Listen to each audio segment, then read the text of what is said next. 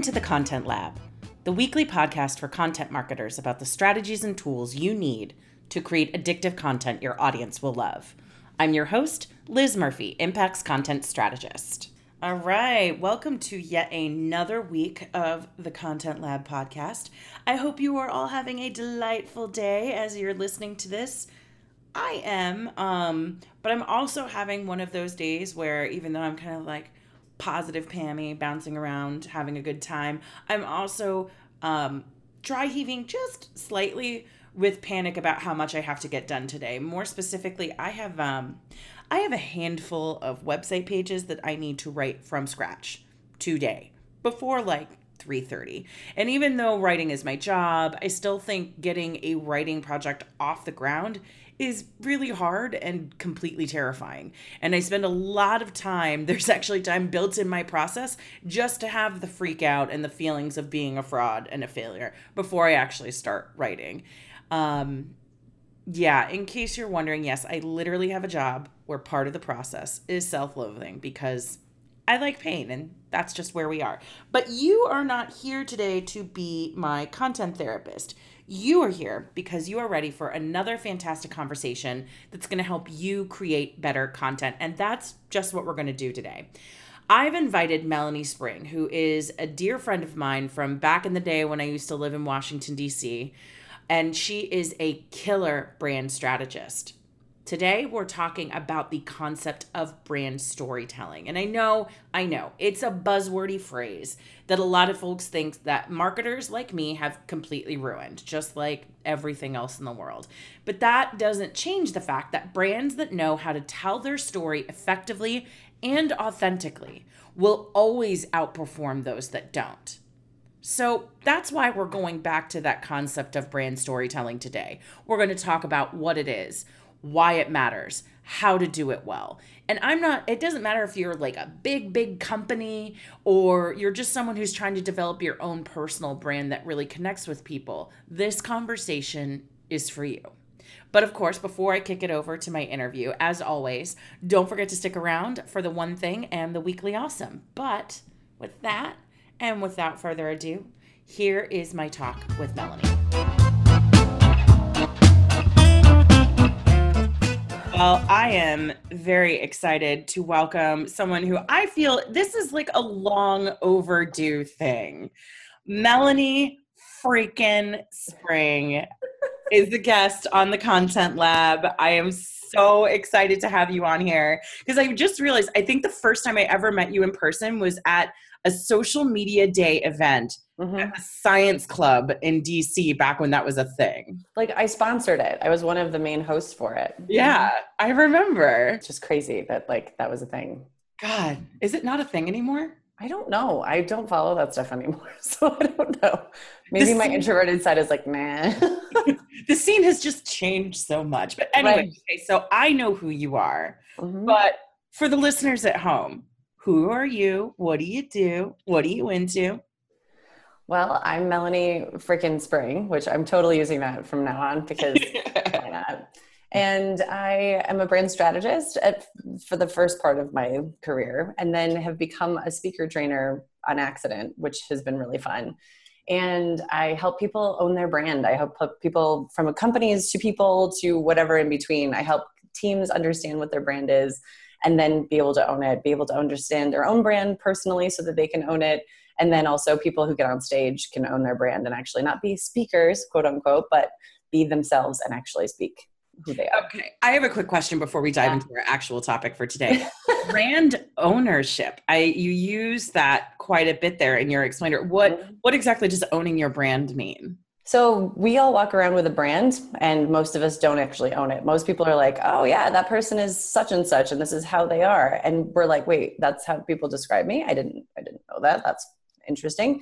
So we have these brands that we walk around with, but we're not ever like owning them. We don't take them in. We don't describe them. We have no idea how to explain them to people, but we're really like, oh, okay, maybe we could actually like take ownership of them and understand I am this, and this is who I am, and this is how I show up, and this is how I want people to know me. So being able to own that and take that in and go, that's me, instead of, oh, that's how people describe me. I didn't know that. That's usually how most people believe their brand is. So I know you said you work with individuals, but who are some of the brands that you've worked with as well? So I did a lot of DC stuff because, as you know, I lived in DC for 11 years. The podcast listeners don't, but that's how Liz and I know each other. But I worked with a lot of associations in DC, like the Mathematical Association of America and the National Apartment Association and different places like that. But I also got a chance to work with Five Guys, which is based in Manassas or just south in Virginia. And we were able to get their brand book together because they know their brand, you know their brand, everybody knows who the Five Guys Burgers and Fries is, but they didn't know how to talk about it. Like everything is white and crisp with red, and like they have the right like outfits. It looks branded, but they couldn't speak the branding, and that was the part where they had to figure out who are we as a brand and how can we show up the way we need to, and how do we own the brand. Because even the team was like, we don't have core values. Like we have core values, but we don't really have core values. So like, how can we own that for ourselves? That is really cool. And I also remember one time I felt particularly jealous because you know I love beer. And I saw you, I think, doing a workshop at Bell's Brewery. Bell's Brewery. Mm-hmm. Oh my God. Kalamazoo, Michigan loves me for some reason. It's like I'm from Western New York, and I think Michigan is like Western New York. So I feel like I connect with the Michiganders really easily, especially since, you know, New York State looks like a hand this way, and then Michigan looks like a hand this way. So it's like you have your sideways hand and then your mitten hand. Then I always like the mitten. I love Michigan as a mitten. I'm here on the mitten. Well, I love that Five Guys story you were just telling because that really leads nicely into what we're talking about today, which is how to effectively be a brand storyteller. But I want to preface this by saying I was talking with a few friends of mine who do not work in marketing. And I don't know if you have this experience, but trying to explain what you do as a marketer to non-marketers, immediately, like, eyes are rolling into the back of their head. They're zoning out. And they'll always come back with some quippy, oh, so you're the people who like dupe me into buying things. And then I just say, yes. And I continue to drink. But one of the concepts that has always confounded people when I try to explain it to them is brand storytelling. And I get it because you and I were talking about this before we started recording. Like your boyfriend Dan has a t-shirt that says marketers ruin everything. Yes. And it's like brand storytelling is a concept. When it first came on the scene, people kind of liked it. It sounded romantic. It sounded amazing. Mm-hmm. And now I hear people telling me like, oh, that's just a BS term marketers made up to stay employed. Right. So what I want to talk to you about today is what is brand storytelling and why it actually is so freaking important.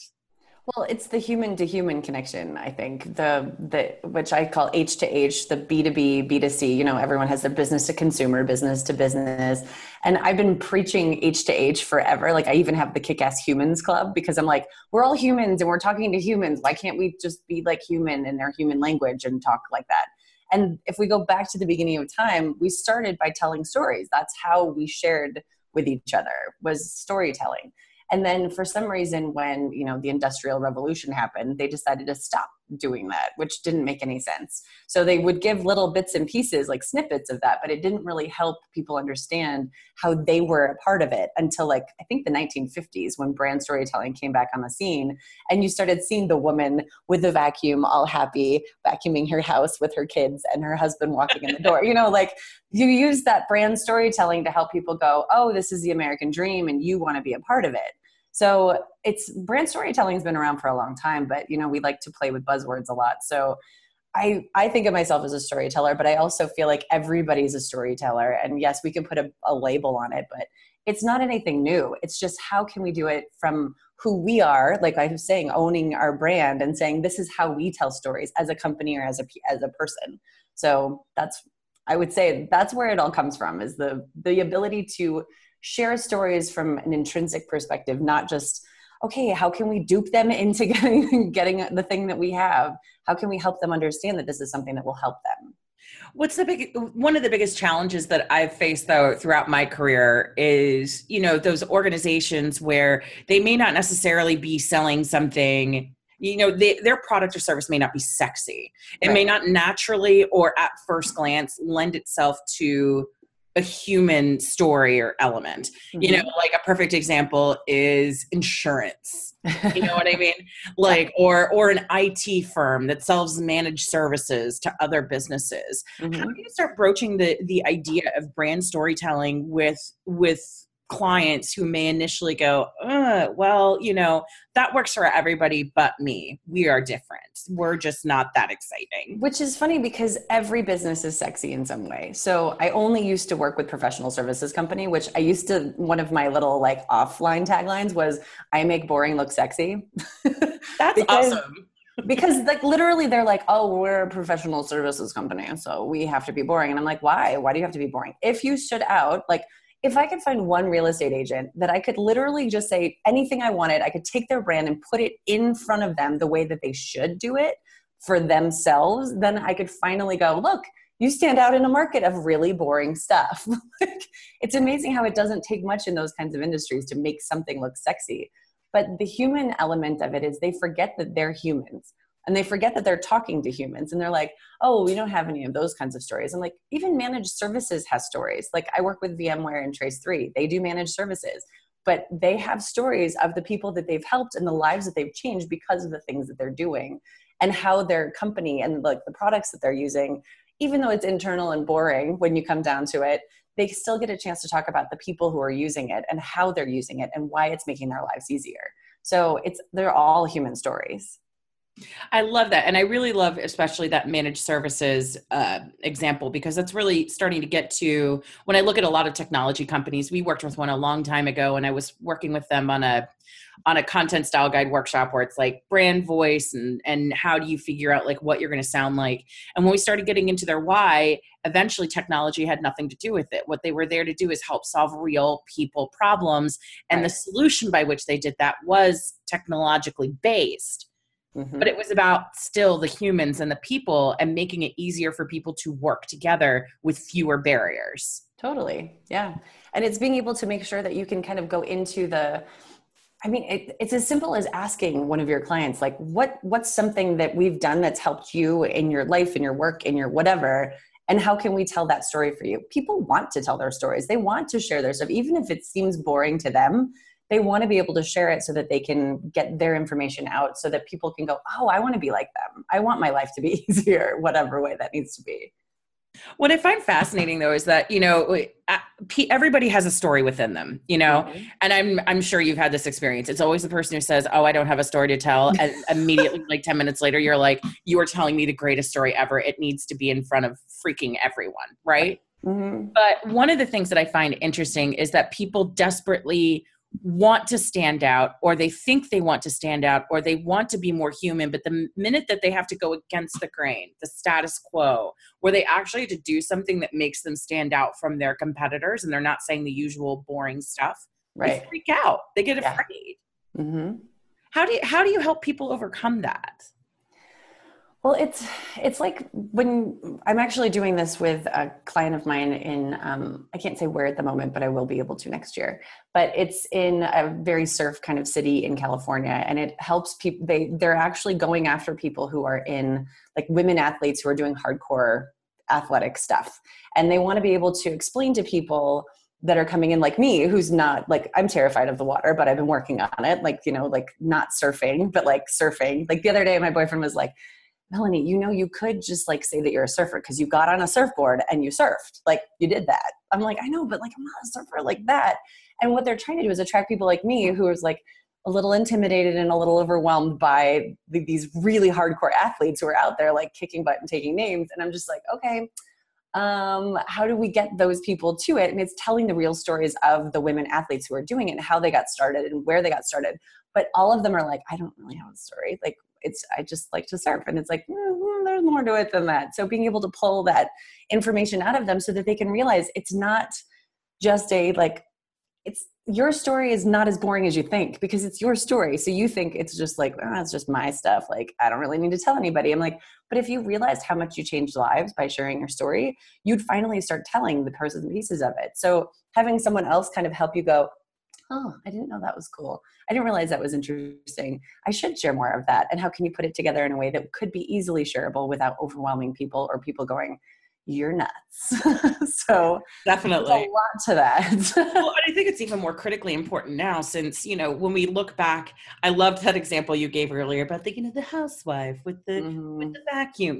People used to spend a lot more time in front of people having those more conversational experiences when they were buying things, you know, Right. whether they were being marketing to or sold to or whatever. And that's just fundamentally not true now. People are spending more time in front of their screens. Right. And so that storytelling element I found is so much more critically important now, given how people still crave that human to human connection, even though they're starting to put more screens and more barriers in between themselves and other people. Right. And that's why I wish more people understood that while they may be afraid to go against the grain, to step outside their comfort zone, you know, to actually have to really stand out, because it freaks people out, you know, like, oh, I want to stand out, but I don't, but like I do, but like, what if I say something wrong and like offend people and, you know, blah, blah, blah, blah, blah. But like, you have to do that. That's Right. the only way you're going to actually make a real connection with people, because what people are looking for when they buy things now is they want somebody to very quickly, through in an authentic way, to demonstrate that they know what I'm feeling. They know exactly where I've been, and they've been there themselves, and they know how to help me solve my problem. Right. And that's a very tall order. It is. And it's, I mean, one of the original things that I talked about with branding was that branding is a feeling, and branding isn't about the pictures or the colors or like whatever, but it's all of the things. It's every single touch point of whatever your brand is.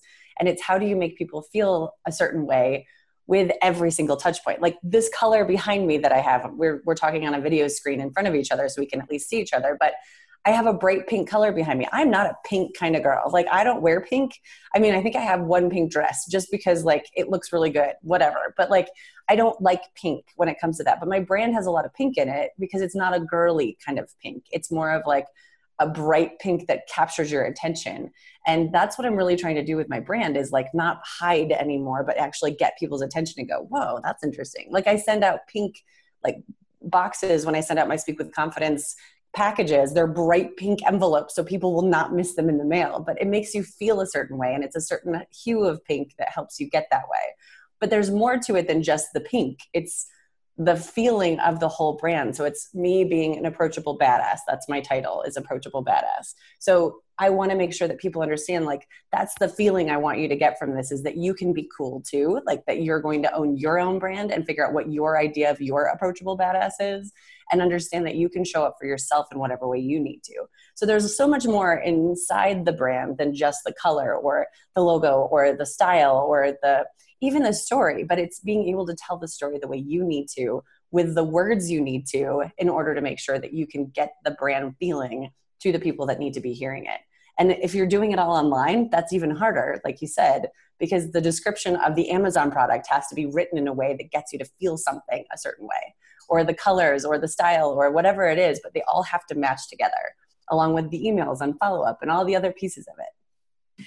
So you mentioned something there, you know, it's all about this feeling. And I know this is something you talk about quite a bit in some of your different talks, which is, you know, they may not remember all the details, but it's all about how you made them feel. Yeah. So this is where, you know, I think this is one of those things where I know back in the day, I would just nod along and be like, okay, so how? Especially if you're someone like me or a lot of marketers that I know who are trying to evoke feelings through words. So it's so strange. It's like, so the words and the details and the things don't matter. It's how you make them feel, but the way you make them feel is through the details and the all words. All of those things, yes. All of the little different things. Yep. So where do you even start with something like that? Like, I want to be a brand that makes someone feel, and I have like 2 blog posts a week to do it. You know, that's kind of a tall order. Where do you start with that? A lot of it comes down to the dictionary you're using. And I say dictionary very loosely. I build brand books for people. That's pretty much the only brand strategy stuff I do anymore, is I help people understand their brand and then I help them build the dictionary around it. And that is usually something that people can do personally. It's not just for your business, but you can also do it personally. What are words that you say all the time? And the first thing I usually ask people is, go text all of your friends and family, maybe even just 10, but like friends and family, this sentence. What are 3 to 5 words that describe me? And then see if it matches what you would describe yourself as. Because I've had a lot of people come back and go, it said that I'm driven and like hardcore and hardworking and like always busy and all this stuff. I don't want to be that person. I want to be relaxed and comfortable and somebody, a friend comes to talk to and a shoulder to lean on. And I feel like I need to change my brand to do that. And I'm like, yeah, that would be a good idea. So figuring out how to understand who you are right now, even as a company, being able to survey your clients, like what are 3 to 5 words you would use to describe us, to be able to understand from their perspective, how can you make sure that you have that balance between what you are to other people and what you want to be, so that you can start making sure that you shift that brand perspective. I would say that's the very first part of starting the dictionary or the book for it, is actually describing what that looks like, so that you can understand what you need to do in order to change it if you need to. I also think it's really important to, to really empower your people as well, to have their own personal voice. And I think this is something that I've seen a lot of companies struggle with, or not necessarily struggle with. Again, they don't know how to put that initial one foot in front of the other. Mm-hmm. Of, once they have that really good idea about who their brand is it, one of the most common questions I get asked is, okay, so should the company be the author for everything we write? And it's like, no, like, have your people write. Yeah. It's like, okay, so how do you have people who are individuals and unique and different and have their own styles and voices? And how do you make sure that we're telling a cohesive brand story when we have all of these different perspectives and voices contributing toward the same goal? I feel like you're setting me up for like all of the stuff that I talk about, which is awesome. I'm like, yes, another thing I know. So it's all about your hiring process and hiring for culture and hiring for brand, because a lot of people will be like, oh, you seem like a really great person who can do this skill. When in reality, you're really hiring for the personalities, and you don't want all the same personalities. Like, I don't want to hire more of me, but everyone tells me, even my assistant, Giselle, like when she writes back to people, they're like, she's so positive and she's so helpful and she's so lovely. And it just fits the overall brand, but she's her own unique individual. Like, she and I are not the same kind of person. So being able to allow that environment to help people like fit the brand, because I don't want people who are going to say the F word in my business. Like, I'll say it all day long, but I'm not going to let anyone say it in public or on an email or any sort of space. But I'm like, I own the Kick-Ass Humans Club, and we talk about manifesting that shit all the time. So it's like, if you're not okay with that, you're really not going to want to work with me. So making sure that you can have that balance of, I don't need you to fit a mold, but I need you to understand the brand and be able to emulate that brand in a way that helps our customers understand that they're going to be taken care of in a certain way. So it's hiring, it's your hiring processes and understanding that you're really hiring for personality, because there's a lot of companies that are a little more, how would you say it, like sarcastic, where I would never be sarcastic, and I don't hire sarcastic people. If you're sarcastic, you can't work for me because I'll probably be annoyed. But I just went to a workshop this past weekend, and the guy who runs this thing is like, he razzes his people all the time and they love it. Like, if he ever did that to me, I'd quit. Like, the way that he like pokes at people, like, oh yeah, you totally screwed that up. What did you do? Crap your pants in front of people? Like that kind of stuff. And I'm like, that would drive me insane. I couldn't work there. But he hires for that culture and that brand where they like to just poke at each other and keep going and like razz each other all day. And their clients love it too. So it's not like it doesn't fit. It really fits who they are. You know what I always find funny too is how people, I saw this article and I almost just like chucked my MacBook out the window, but then I remembered I don't own the MacBook. I'd have to replace it and I don't want to spend that kind of money. So I didn't do that. So I just was like really angry and I stomped my feet. Culture fit is BS. I'm like, excuse me? Whoa, that's called you don't have a culture. Yeah. But this is what's so fascinating about the content conversation, because that's really what we're talking about. Somehow we've moved from content to people, but really what people don't understand, or brands sometimes forget to connect the dots with, is that content and storytelling is a manifestation of what's happening within the walls of your organization. And that's your people. That's the problem you're solving. That's, the people you're trying to help. Like, fundamentally, it comes down to humans. And that's not something you can fake. That's why, marketers, we ruin everything, words like authenticity. Mm-hmm. But, the problem is like we've said it so many times that I think people forget how important that is, that your storytelling has to be authentic. And in order for it to be authentic, you have to kind of live and breathe this ethos, this brand, and your people have to be the right people, the right blend of personalities. Right. And it's also, people sniff that out. Like, if you're not being authentic as a brand, and I don't care how buzzwordy that is anymore, but like, if you're not being real, you're not going to get very far because people will sniff that out. I mean, watch politics any day of the week. You can see that people can sniff that out. But it has more to do with like, even speaking, getting up on a stage, like you're a human being, you work at a company and you get up on a stage and you say stuff that you're just like parroting instead of saying the stuff that's really you. People will be like, are they telling the truth? That's, I think, why a lot of people are like, oh, marketers are just liars. Marketers are just trying to dupe me, because most people are really just parroting stuff instead of being themselves and actually sharing stuff where they actually believe the shit that they're saying. So how can we make sure that we're able to like balance that with, yes, we truly believe this thing and I'm being myself at the same time? Well, that's that whole thing that we come back to. Like when I've talked to individuals in the past, because I do a little bit of content coaching here and there, I've always noticed that there is this, one of the biggest barriers is once we get beyond like, I can't do this to I can do this. And I don't have a story to tell to I do have a story to tell. Then it becomes, but that's not what I'm supposed to say. Yeah. And when my head stops reeling, when my head stops reeling, I'm like, okay, so there's another like excuse in the bucket. But then I realized that that is very real. Mm-hmm. Because one of the biggest barriers can be a brand has put it out there like, we want you to contribute. We want you to do these things. You have this opportunity to have your voice be heard, to develop your personal brand. But then there are all these like internal machinations of, is this what I'm supposed to say? Is this how I'm supposed to say it? And that reluctance to just kind of lean in and really kind of own that. I guess, yeah, ownership does make sense as a word. Look at you. You might be good at this yet. It might be a thing. You know? But to really like lean in and own what their voice is supposed to sound like and to see things that may be contrary. Mm-hmm.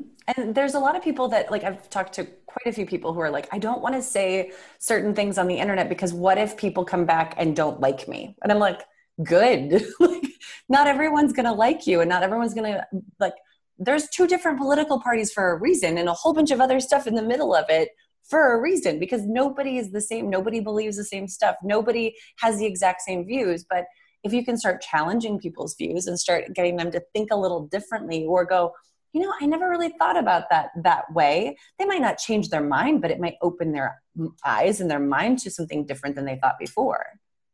Well, and the other piece of that too is like, let's take a step back from this high level thing and think about it from a sales conversation perspective. Mm-hmm. You know, one of the things that you're seeing, especially in the B2B spaces, is that people are no longer looking for transactional relationships. They want to be strategic partners with the clients that they bring on board. And guess what? You don't just hire for culture fit. You work with people who also have a culture fit as well. Mm-hmm. And so much of that stuff, like if you're burying all of those real, true, authentic feelings and thoughts and ideas way deep down, and then it gets to your sales team and they start having those real authentic conversations about what it really means to work with your organization, that means you have a lead who got nurtured, your sales team wasted a bunch of time on them, and they ended up being a bad fit. Being authentic allows you to attract those right people and those right organizations to you, where it's not just, oh, you have the services and I have the problem. Let's put that together and see what happens. I'm seeing a lot more of organizations, not just people, looking for shared value systems from the organizations that they're buying for, because they're getting into bed with you now. They're not just like buying one thing and like running away. Right. And it is about the longer term relationships with it, but it's also the right relationships. Like I've hired people this year. I don't know what it is, but like 2018 has been the year of hiring the wrong people. And it's been like, how do I get in these situations where your value system doesn't fit mine, where I'm just like, okay, I understand you have a different perspective on things, but you're willing to take me and my money without actually giving me anything in return. And that's not okay with me, because I overgive. That's my problem, I think, is that I'll have you sign a contract and then I'll be like, no, but we can just keep going with it. It's totally fine. Like, you're not paying me anymore. It's totally fine.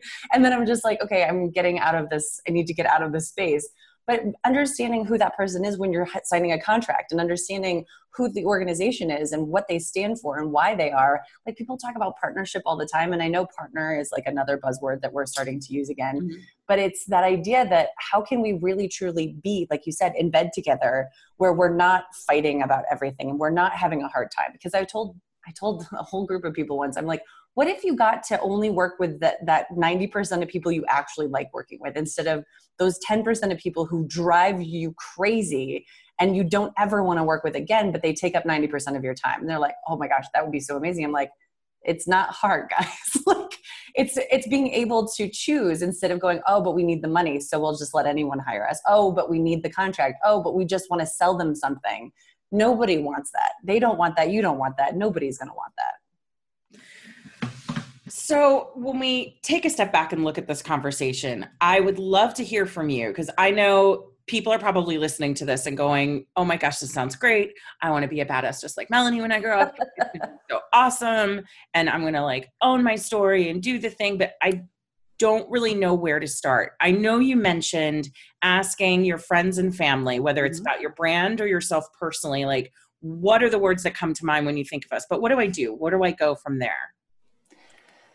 Oh man, it really depends on what you want to be doing. So if you're a brand and you're doing this versus a person, there's different things you can do, but it all kind of comes down to the same stuff. So basically looking at your team. So let's talk about the brand perspective and say, look at your team and figure out, like, if you're one person or a whole team of people, think about who do you want to be hiring? Who do you want to have on your team? And how do you want them to come across to other people? So let's say that you want to build a culture of health. You're a fitness organization and you want to build a culture of health. So you want to make sure that the people fit a certain ideal of who that person is and the type of lifestyle they live. I'm not saying the size of people. I'm just purely looking at how do you make sure that when someone meets the person, that they actually go, oh, this is totally the company I want to work with from a health perspective, whatever that thing is that they're selling. How can you make sure that they look like the types of people you want to attract as well? So maybe you don't want to just have tons of like super crazy fit people, because you want people to know you don't have to be super healthy to come here. We want to help you with your journey. We want to get you where you want to go. And these are stories that you can see that actually can help you get to that, because we understand, we get it. We haven't been like perfect, like fit people forever. So figuring out how you can make sure that you're hiring for that and that they fit the ideals that you're looking for. So let's say that people believe that you are an easygoing company that's not very hardcore, that's kind of like just trying to get you to get moving again, but when you really want to be more hardcore. So how can you add more flavor into your brand? So a lot of that comes down to messaging, and it comes down to how can we make sure that when we're attracting the right people, whether it's people we have on our team or customers or the people that are walking through our doors, that message fits, that we're going to push you and you're going to walk out of here and you're going to probably be in a little bit of pain and you're going to be sweaty and you're not going to look like that perfect little Lululemon chick who literally looks like she still has all of her makeup on. So how do you make sure that you can show that you're going to be doing this for people? When, like I said, it's a huge conversation. So it's like all the little tiny steps and how can you make sure your messaging fits? But going to the other side of it and the people, if you want to figure out your brand, literally everyone else knows your brand but you. And I can give my own self as an example.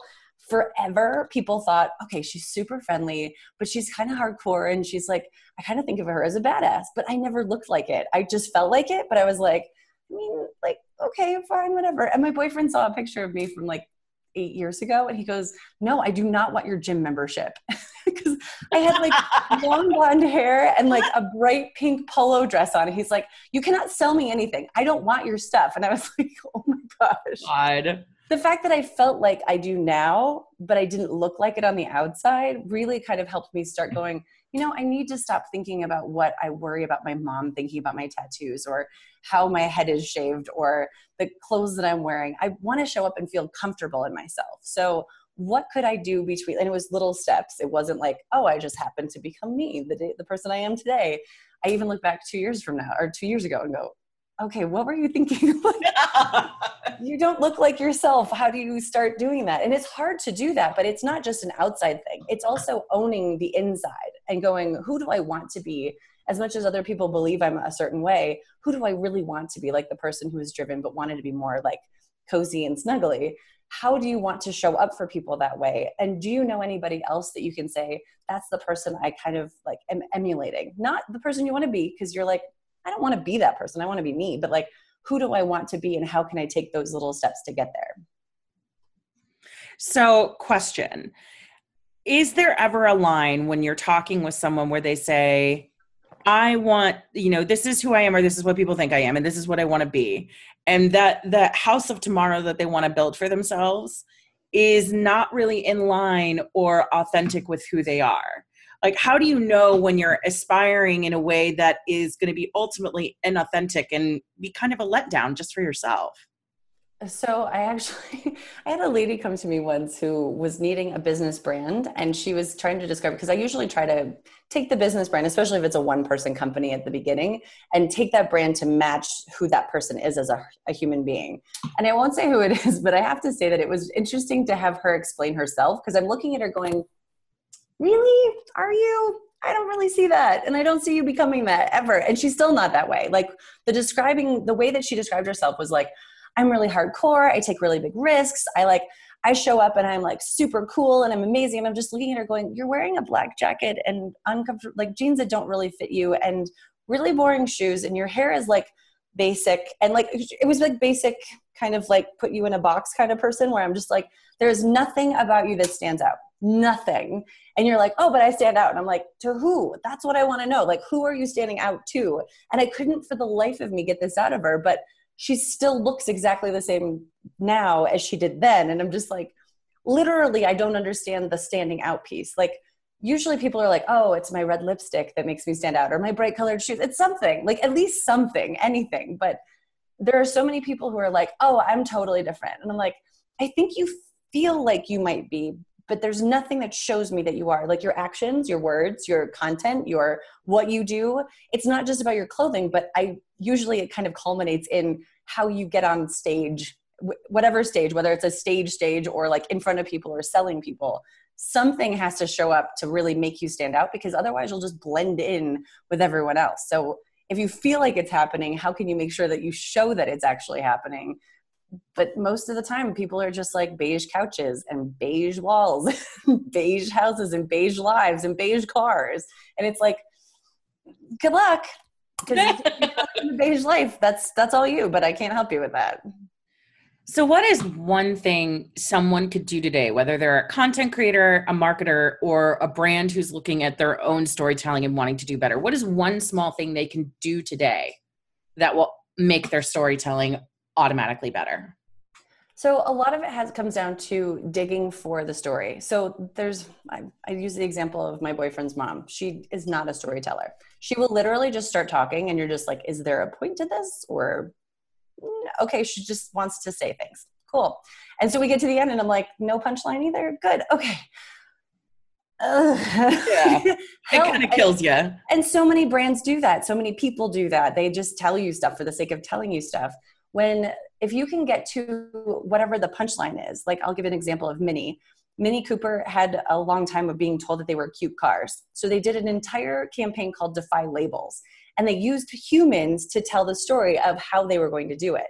And they used like a gay woman saying, this is a gay car. And they used like a hip hop artist. This car ain't hip hop, that kind of thing. And they started talking about who they were as what they were labeled for so long. So they found a story in that. And at the end, Harvey Keitel goes, this car doesn't care what you call it, and walks off the stage. And you're like, that's okay. Amazing. But to be able to do something like that, to be able to take a story of what are other people saying about you and how do you want to change that?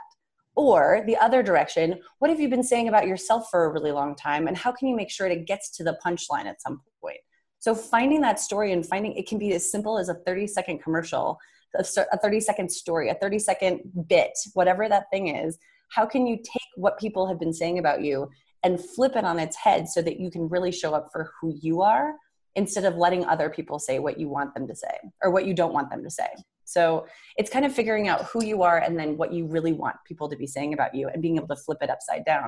And it's finding that story. It's finding that punchline. It's finding that if I say anything about being an approachable badass, people are like, tell me more. And I'm like, there's a story behind it. So it's how can you have that little bit of a story of going from not looking like I stand out at all and really wanting to becoming someone who actually stands out. Okay. So obviously you and I could sit here for 18 freaking hours and talk about this. But if people want to get in touch with you, how can they find you? They can find me on melaniespring.com and all the Melanie Spring. So just look up Melanie Spring. You'll find me everywhere.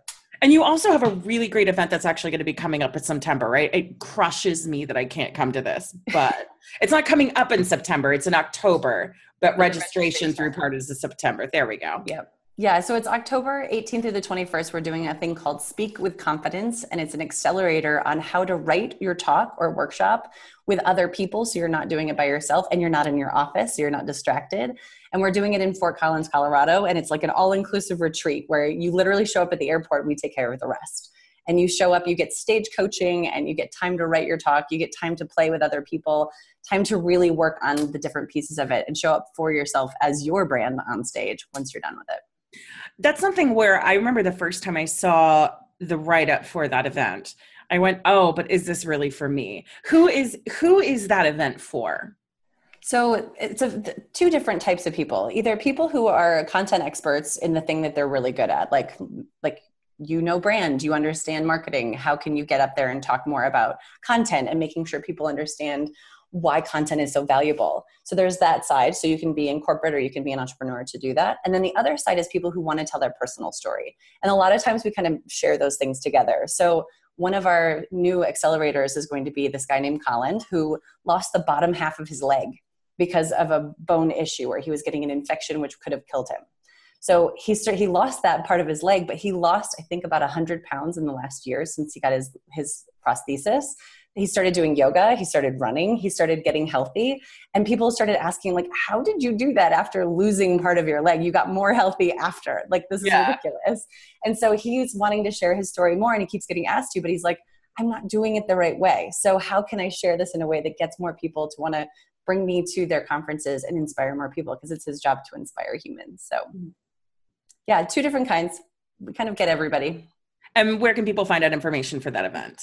ispeakwithconfidence.com. Awesome. And then there was one other thing that you mentioned a couple times. I figured we'd save it till the end. Yay. Kick-Ass Humans Club. Yes. What is that? How do people find it? How do people get involved?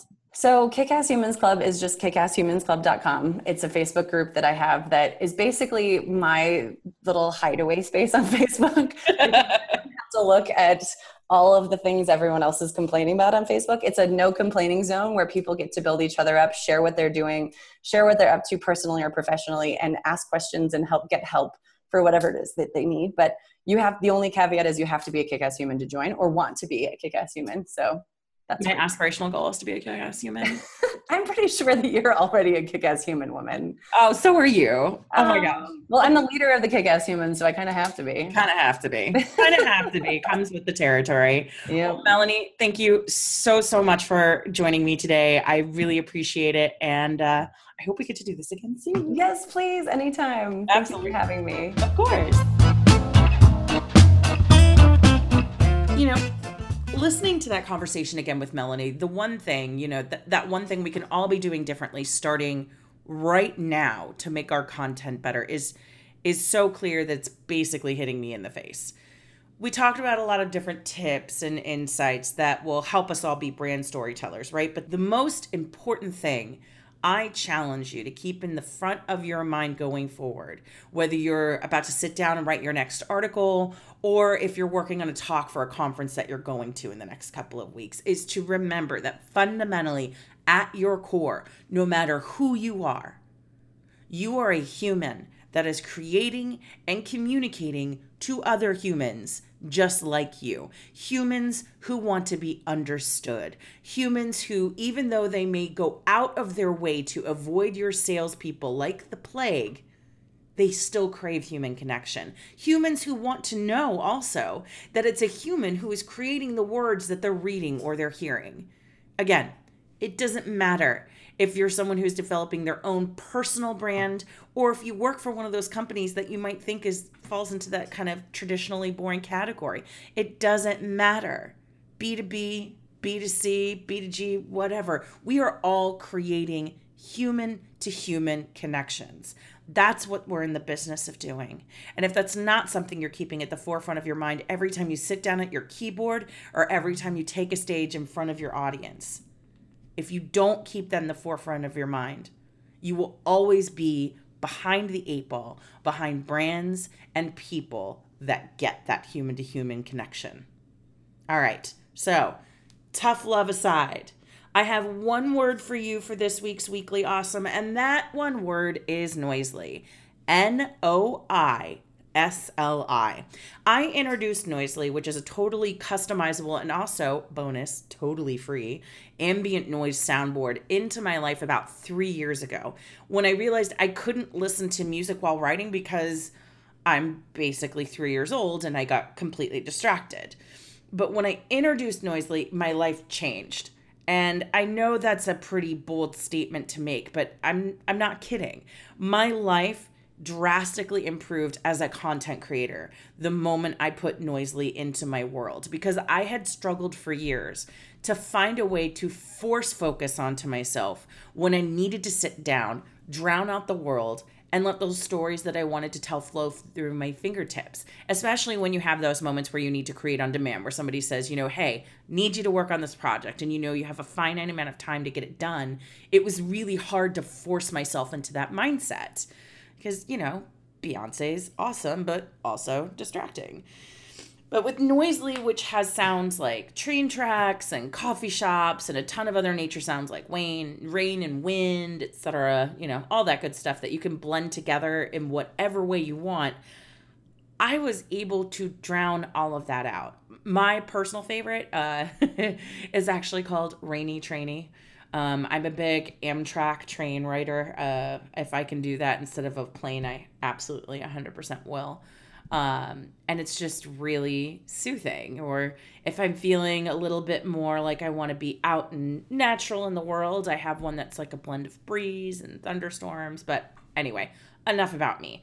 If you want to try it, because there is science to back up the fact that ambient noise helps people be more productive, I highly recommend you check it out. So noisly.com, Noisli, and you can use it directly through their website. You don't even need an account, although accounts are great because you can actually save, if you have particular blends that you like, you can save it to your account. Or also, you can download the Chrome extension, or there's also an app for iPhone or Android. So give it a shot if you're struggling to really have those focused moments when you really need to produce great content, or even if you're just working on a regular project and you need to focus. I mean, this is not writer specific, but give it a shot and let me know how it works out for you. But with that, okay, we're at the end of another great episode. As always, subscribe to the podcast. You can find me on Apple Podcasts, Google Play, Stitcher, a bunch of other places. You can connect with Content Lab Pod on Twitter and Instagram, or if you want to chat with me directly, I can be found at Naptown Pint pretty much everywhere on the internet. Again, leave a review if you can. Not only do I love the kind words, I also love getting found. And reviews are a great way for this little baby podcast to get found by other people. With that, though, until next week.